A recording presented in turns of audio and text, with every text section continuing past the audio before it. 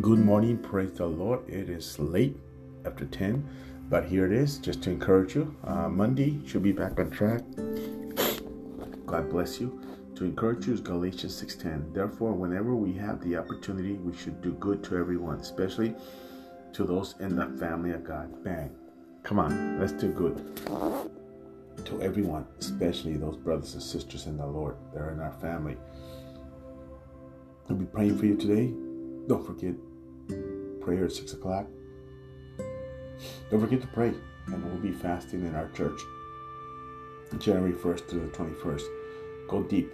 Go deep. 2024, the year you do all the things you've never done to get the things you have always wanted. You hear what I said? Do all the things you've never done to get all the things you've always wanted. The love of God, the peace of God, the joy of the Lord, the blessings of God. Have an awesome day. You can do it. You got this, my friend.